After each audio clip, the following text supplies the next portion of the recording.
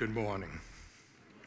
What we're doing now is turning in our Bibles to the back of the Older Testament, to the book of Zechariah, where in chapter 12, we have the opportunity now to further explore this whole idea of the return of Jesus Christ.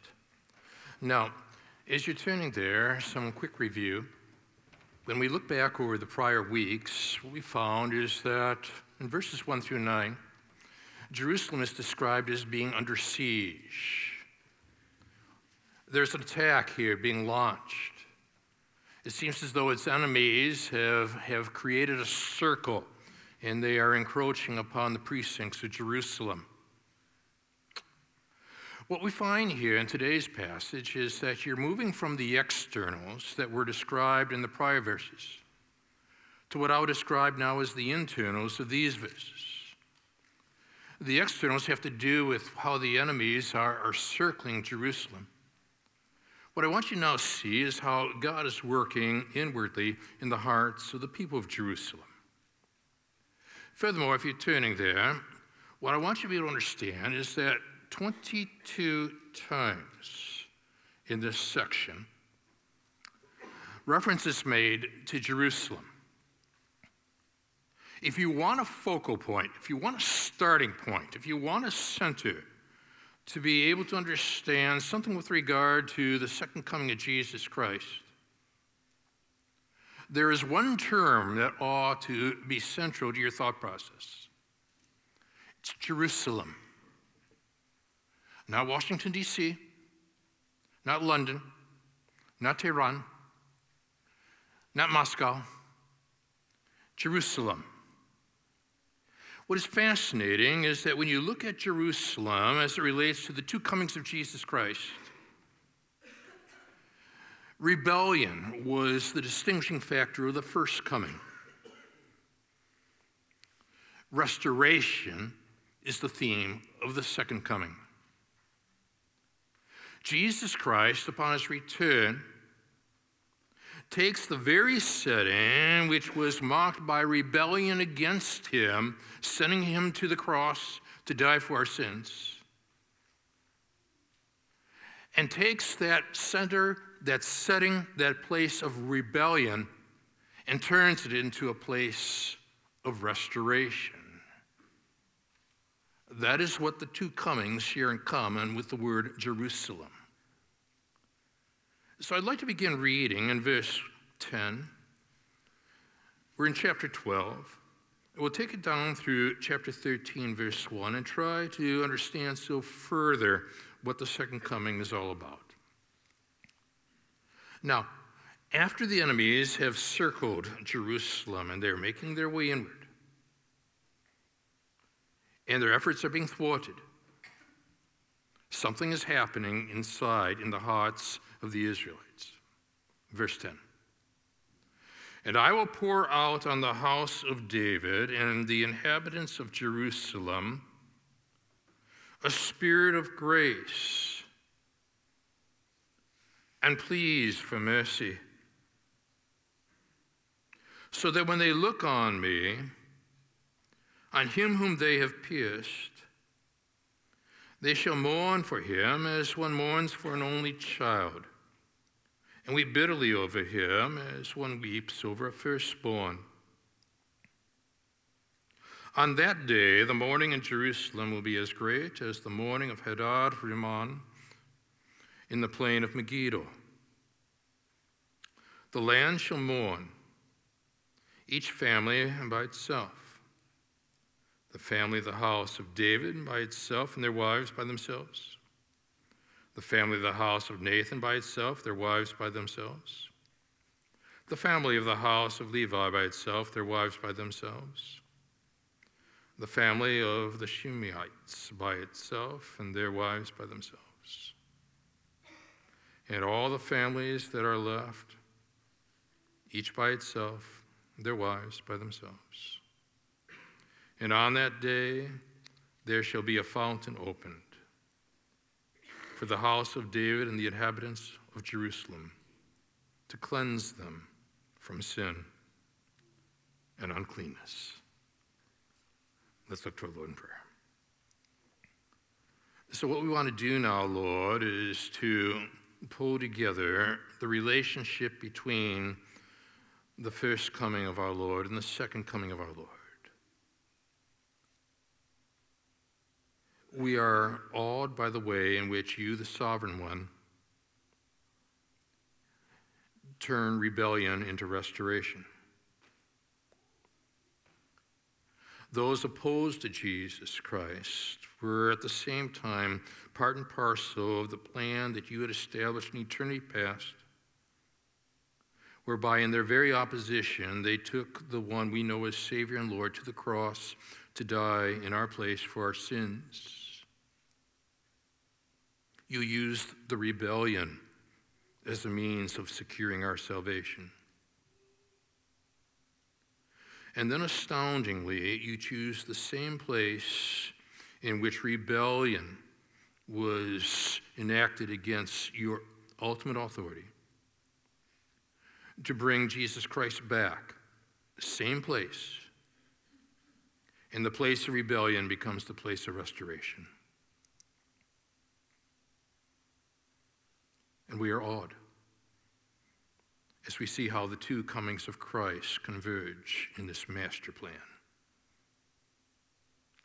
And how simultaneously you take the externals of the threat that the inhabitants of Jerusalem face and weave them into the matters of the internal, where they realize they cannot in and of themselves survive without your grace. And then you enact your master plan. So, Father, we are processing your master plan of the ages. We want to see how the two comings converge and how this relates not only globally, but also at the same time, how this relates so personally to the one who's hurting, to the one who seems so distant from you, to the one who's looking for a new beginning in life.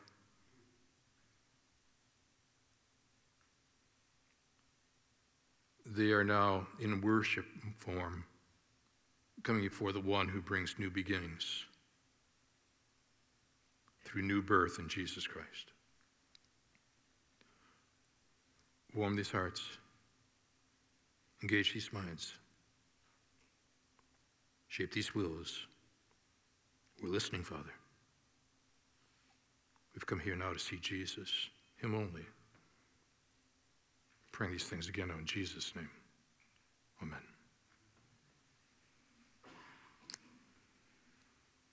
Billy Graham, in his book, World of Flame, whenever he spoke of the second coming of Jesus Christ, this story was never far from his thought process. Where he describes when former President Eisenhower was vacationing in Denver.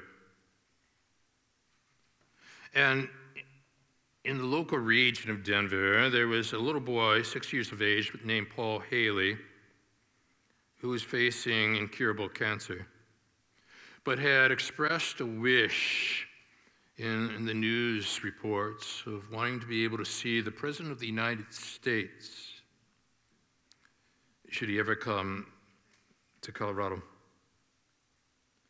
Well, Eisenhower was made aware of this, and so early one morning in the month of August, there was this great big limousine that pulled up just outside the Haley home. And out stepped President Eisenhower, and he walked up to the door, and he knocked in the early morning hours. Well, little Paul Haley's dad and mom came to the door, and Mr. Haley opened the door as reporters around, with the cameramen present, began to take endless amounts of pictures. And Mr. Haley was blinking his eyes because he and his wife have just gotten out of bed. And they looked the part. And there they stood, utterly astounded, as the President of the United States leaned forward and began to talk with little Paul. whereby then the president and Paul went off to the street, and there they stood in front of the limousine, and photographers were continuing to take pictures, not only the president and Paul, but also for the pictures of Paul's parents, to their chagrin. And after this conversation, Paul, with this great big smile on his face, shook hands with the president, and the president headed off, and Paul went up to his parents, embraced. Meanwhile, the photographers stayed ahead and continued to take pictures, and then one of the reporters came up and asked the father what he thought of all this. And he said, I was not prepared to meet the President of the United States.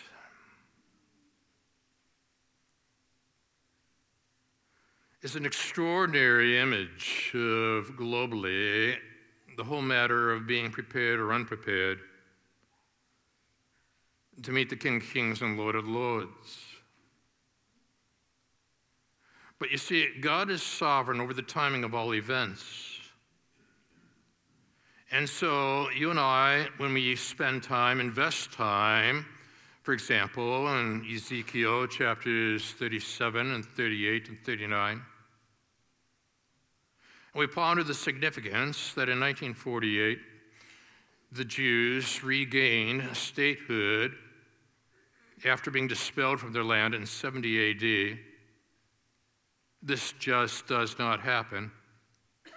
And that in and of itself would be enough to want someone to come to saving faith in Jesus Christ.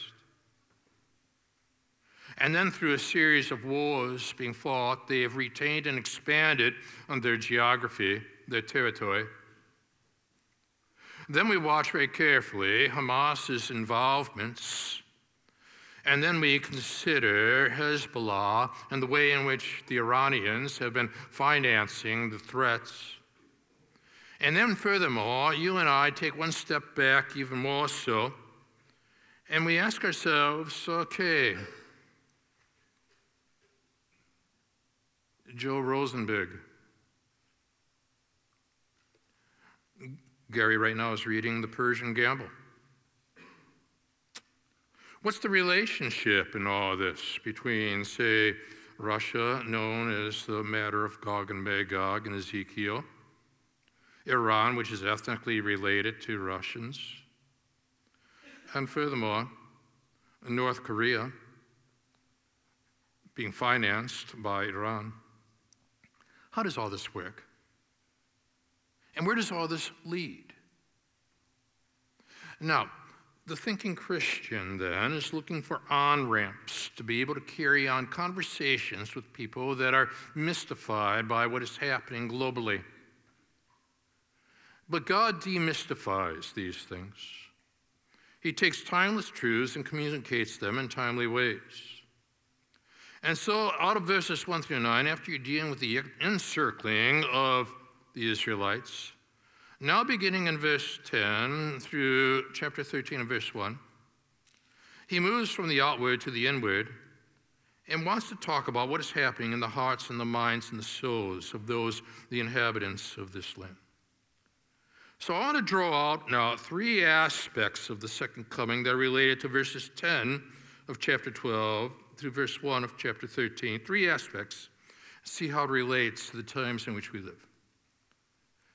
Out of verse 10, as you and I, as we consider our Lord's second coming, I want to begin here by noting with you the grace to be experienced. Notice how it begins. And I will pour out on the house of David and the inhabitants of Jerusalem a spirit of grace and pleas for mercy. Now, when you couple that with how chapter 13, verse 1 begins, you get a sense that what God is now using is some form of liquid imagery to communicate his sovereign plan. I will pour out. There is this outpouring now that is occurring. But this outpouring, and if you have walked in the land of Israel and entered into the streets of Jerusalem, you begin to process what is being described next. And this outpouring is upon the house of David, and that speaks of the Jewish population, of course. But then furthermore, he takes it one step further and goes on to say, and the inhabitants of Jerusalem. He does not say the Jewish population of Jerusalem. And now I pause at that point, having walked those streets with those in our tour group, and I ask, how can this be? And the answer again is that Jerusalem is divided into 4 quarters. There is the Muslim quarter. There is the Christian quarter. There is the Armenian quarter. And there is the Jewish quarter. Not sizable, by the way, in proportion to, say, the Muslim quarter, interestingly enough. Now, when you look very carefully at the wording, God is saying, I'm going to pour out on the house of David, that's the Jews. But then he says, and the inhabitants of Jerusalem. In other words, we've got 4 quarters being covered here. Now, he wants us then to be able to understand the demographics. This is not Jew, it's Jew and Gentile. This is a global phenomenon happening in a local setting. That and that alone should awe us. But then he takes us still one step further. And we ask ourselves, and what is this outpouring anyways that's being described here? And the answer is, it is a spirit of grace. Now, grace in our scriptures is unmerited favor. Jew and Gentile alike are not able to say, Christ will return and he'll be excited to see me because I'm basically a good guy or a good lady. Because there is none who are righteous. No, not one, the Apostle Paul would write. Nor can I argue on the basis of my good works as being the inspiration for his return. What he is saying is that, Gary, you do not merit this. Gary, you do not deserve this. The return of Jesus Christ, the second coming, is cloaked in the same theology as the first coming. It's a matter of grace. I will pour out on the house of David, Jew, and the inhabitants of Jerusalem. That's encompassing now everyone, Jew and Gentile, taking into account the 4 quarters of Jerusalem, a spirit of grace. And that's your Lord at work.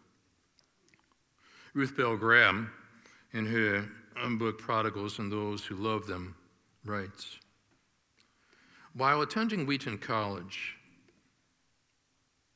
one of my roommates, Kimberly, and I would be talking about grace all day long. As we would head off to the campus, 6 blocks away, we would sing his loving kindness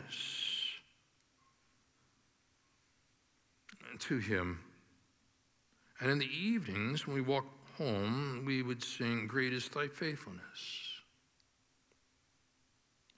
And the idea came to us from Psalm 92, verse 2, which is marked by grace, quote, to show forth thy loving kindness in the morning and thy faithfulness every night. And in her journal, she wrote down one word, grace. It's all of grace. Not to be outdone, when Louis Schaeffer was reaching the final stages of his ministry at Dallas Theological Seminary in Dallas in May of 1951, where a small class of graduating students were sitting around the school's president, listening to him deliver his last lecture from a wheelchair. At the end of the class, we're told the elderly man, very near death, reached into his pocket, pulled out his handkerchief, wiped the perspiration from his face. He had just finished his final lecture on his favorite subject, the grace of God. We're told that Schaeffer closed his eyes as tears came, and his last words to that graduating class were these, quote, "Gentlemen, for half my life I have been teaching the grace of God, but I am just beginning to understand it. And men, it is magnificent. It is magnificent." Those were the last words they recall him uttering. I want you to now see the magnificence of what is being described.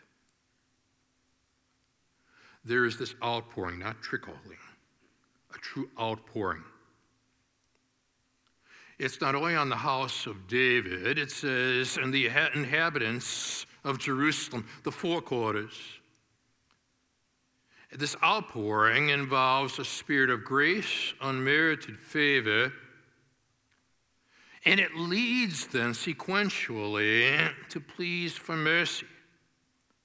Because you've got to bear in mind, they are still encircled, they are still threatened by everything that is happening around them. The question is now, what's going to happen? Where does this lead? How will God work? What is his plan of action? Well, this leads then to the second aspect. If the first pertained to the grace to be experienced in the first part of verse 10, the second aspect regarding our Lord's second coming is the mourning to be expressed in the second part of verse 10 on through verse 14. So now, stay with me. It now reads, "So that when they look on me,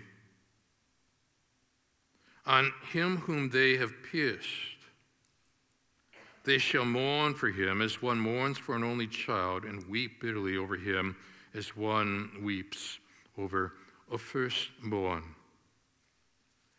When they look upon whom they have pierced, what comes to your mind? When John is recording his experience at the foot of the cross of Jesus Christ, one of the soldiers pierced Christ's side with a spear, and once there came out blood and water.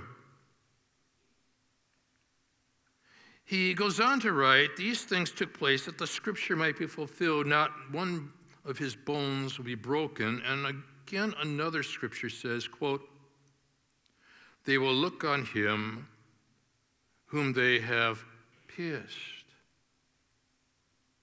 What John was doing then was that he was connecting Zechariah chapter 12 with what he has personally been witnessing there and describing in John chapter 19. Where are you, Thomas? We need you. So Thomas, one of the 12, in the next chapter, called the twin, he came. Jesus did, not Thomas. He revealed himself as the one who has been raised from the grave, but he is raised from the grave with all the markings of being the pierced one. Now, Thomas appears, and he says, "Unless I see in his hands the mark of his nails, place my finger in the mark of the nails, place my hand into his side, I'll never believe." Jesus takes his time. God has a way of doing that with us, you know.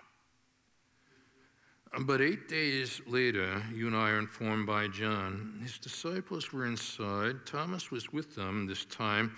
And though the doors were locked, Jesus stood among them, said, "Peace be with you." And then he must have had some insider info, because he narrows his focus upon Thomas. And as he narrows his focus upon Thomas,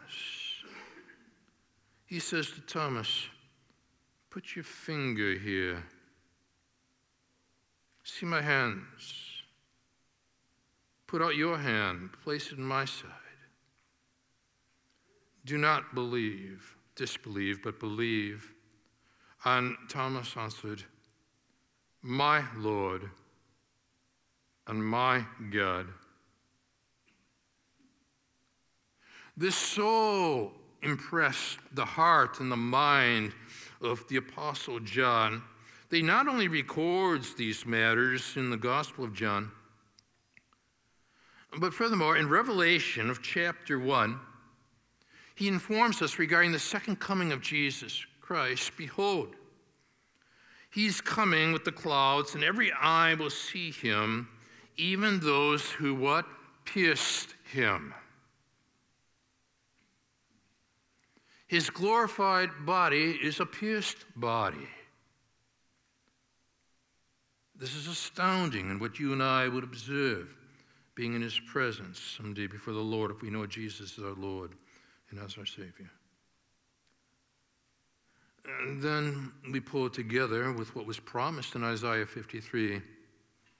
But he was pierced for our transgressions. He was crushed for our iniquities. Upon him was the chastisement that brought us peace. And with his wounds we are healed.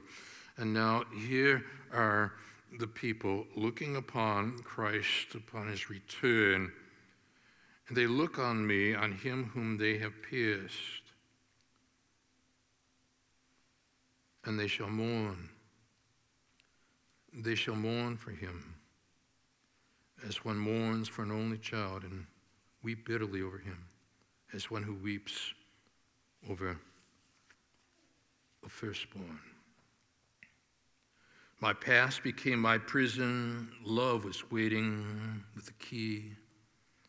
My story was my failure. Now my story is redeemed. My freedom's written in your nail-scarred hands. Where there was once sin and shame, the cross now stands. The grave no longer tells me who I am, because my freedom's written in your nail-scarred hands. And they look on me, on him whom they have pierced. And Zechariah is penning this centuries before Christ hit the ground running, moving from Bethlehem to Calvary. Shall look on me, on whom they have pierced. They shall mourn for him as one mourns for an only child. Weep bitterly over him as one weeps over a firstborn. And now, because the place of rebellion becomes the place of restoration, we now find that once again, the writer wants to emphasize it's on that day. On that day, the mourning in Jerusalem will be as great as the mourning for Hadad Raman in the plain of Megiddo. Megiddo? You say, Gareth, where's that? Let's take a peek. Now, if you join me and we make our way to Israel, let's let things settle down a bit, okay, before we get there. But once we do, we'll arrive at Ben Gurion Airport, and now you've got this map in hand. And so there you see where the Gaza Strip is. We'll probably start off in Tel Aviv, make our way northward slightly to Jaffa, but head on furthermore to Caesarea. And from Caesarea then, we're going to inch somewhat eastward towards the setting known as Megiddo. Megiddo is the setting for what will eventually be known as Armageddon. So we're looking at that setting and pondering what's there. You pulled out your map, you're processing, and now you take in the sight. Look at the visuals that appear on the screen. So they're standing at what will eventually be the epicenter of Armageddon. And there's an aerial view to your left, and now a ground level view to your right. Your tour could very well take some steps down beneath and allow you to process all that's taking place at ground level. And you're utterly awed by how God has allowed for the archaeological finds throughout the years to support what it is that's being written in both Older Testament and Newer Testament alike. But as you do so, maybe your mind goes back to something found in 2 Chronicles 35. Because it was in that very site, you see, where the last of the great kings of Judah, Josiah, decided to go to war against the king of Egypt, Necho. And where did they fight? In the plain of Megiddo, 2 Chronicles 35. And some archers shot King Josiah. He was wounded. His servants took him by chariot out and back to Jerusalem, where he died, was buried in the tombs of his fathers. And we are told that all Judah and Jerusalem mourn for him. Now, the Jews have this as their historical reference point. So you are told on that day, the mourning in Jerusalem will be as great as the mourning of Hadad Raman in the plain of Megiddo. It's the mourning not only looking back at what occurred to the king named Josiah, but transporting us forward to the ultimate battle, Armageddon, in Revelation chapter 16, where this is described as well. What then does he do with all this? How does he better prepare us mentally to be able to process the information he's providing? Beginning in verse 12 through verse 14, I want you to notice the various distinguishing aspects of the mourning that's occurring in the land. Where in verse 12, each shall mourn, each family by itself. And you begin to ask, but Gary, why does he break it down this way? The family of the house of David by itself, and their wives by themselves. Answer, that is the royal family,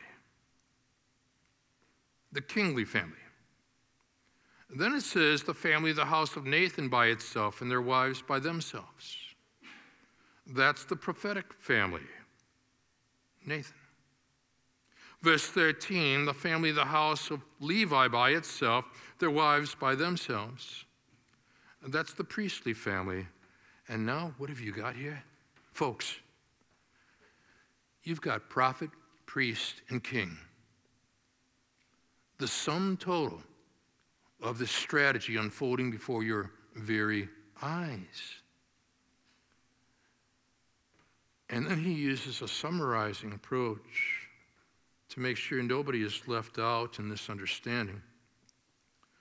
The Shimeites by themselves, and their wives by themselves, and all the families that are left, each by itself, their wives by themselves. And we get a better understanding then of what it is that God is saying and God is doing among these people in their response, where the Spirit of grace leads then to this mourning being expressed. In the late 19th century, there was this Russian Jew. His name was Joseph Rabinovich, and he was sent to Palestine by the Jews to buy land for them there. They wanted to return to their homeland. We're told that he went to Jerusalem, and one day he went up to the Mount of Olives to rest. Someone had told him to take a New Testament as the best guide, as a book about Jerusalem.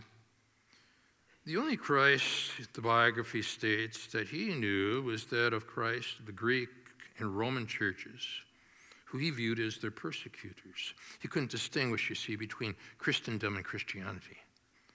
Most of the news today can't either. He looked toward Calvary and thought, why is it that my people are persecuted and have been throughout all the centuries? We're told his heart gave him the answer. It must be because our Messiah was put to death there. He lifted his eyes to that Messiah and said, does this sound familiar? My Lord, my God. We're told he came down from the Mount of Olives as a follower of Jesus Christ. Went back to Russia, erected a synagogue for the Jews there, but over the door of the synagogue were these words, let all the house of Israel know assuredly that God hath made that same Jesus whom we have crucified, both Lord and Christ. Acts 2, verse 36. So now what God is doing is that he, in his second coming, is taking what I will call the place of rebellion and turning it into the place of restoration. This is grace at work. Now, the grace to be experienced in verse 10 has led to the mourning to be expressed in the second part of verse 10 through verse 14, which leads, thirdly, to the cleansing to be expected in chapter 13 of verse 1. And in chapter 13, verse 1, you and I are told, on that day. Again, this is the day of the Lord. So now, Zechariah, his favorite expression to describe that future day of the Lord's return. On that day, there shall be a fountain opened. A fountain opened for the house of David and the inhabitants of Jerusalem. Does not say in the Jews of Jerusalem exclusively. He's tying together now verse 10 of the prior chapter with verse 1 of the 13th chapter. He is now saying, Jew and Gentile alike, come to the fountain. Give me your heart, give me your song, sing it with all your might. Come to the fountain, and you can be satisfied. There's a peace, there's a love, you can get lost inside. Come to the fountain, and let me hear you testify. Need to breathe. And what's the purpose of it all? Here comes. To cleanse them from sin and unrighteousness. And what is utterly fascinating to me is that before there is the restoration of the land, which will be covered next week, there needs to be the restoration of the people, which is being described today in these verses. And what there has to be is a cleansing second to none that comes through the work of Jesus Christ and the outpouring of the Holy Spirit. You pull that together then, and now you've got a thorough understanding of how the inward and the outward relates to this whole matter of how rebellion is turned into restoration, all within one epicenter, a strategic setting that God has ordained in eternity past. Jerusalem, ground zero for God's plan for all of humanity. So you pull that together, and with a smile on your face, you think back to the story of the President of the United States pulling up to the Haley home. You see, only one member of the home was truly anticipating the arrival. It was little Paul. But there's a knock on the door, and the door opens up, and there's the parents that are looking anything but presentable. As pictures are being taken, and little Paul is all excited, Dwight Eisenhower leans over and shakes hands with little Paul. They go out to the limousine for a little conversation, just one-on-one. And then afterwards, when the reporters When the reporters asked Mr. Haley what his response was to this entire event, he simply said, I wasn't ready.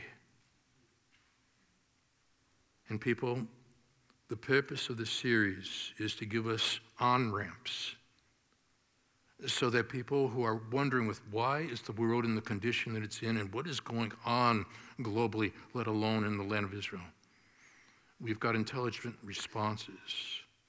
And the result is, when they put faith and trust in Jesus, they're ready. Let's stand together. This is rich, Father. Pundits talk about in geopolitics, but there's also geoprophecy that's tied to geopolitics. And so we need to understand not only the demographics of Jerusalem internally, but also the political trends externally. Why is there such growing anti-Semitism globally?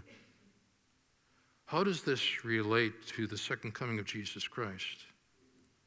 And how does all this fit together in the whole idea of the epicenter of Jerusalem, where our Lord, through the combination of first and second comings, transforms rebellion into restoration? If there's anyone, Father, here today, prior service, those watching online, that feel so distant, it's time for them to come home. Time to come to the fountain. They'll be satisfied. And we'll give you all the praise. In Jesus' name, amen. God bless you.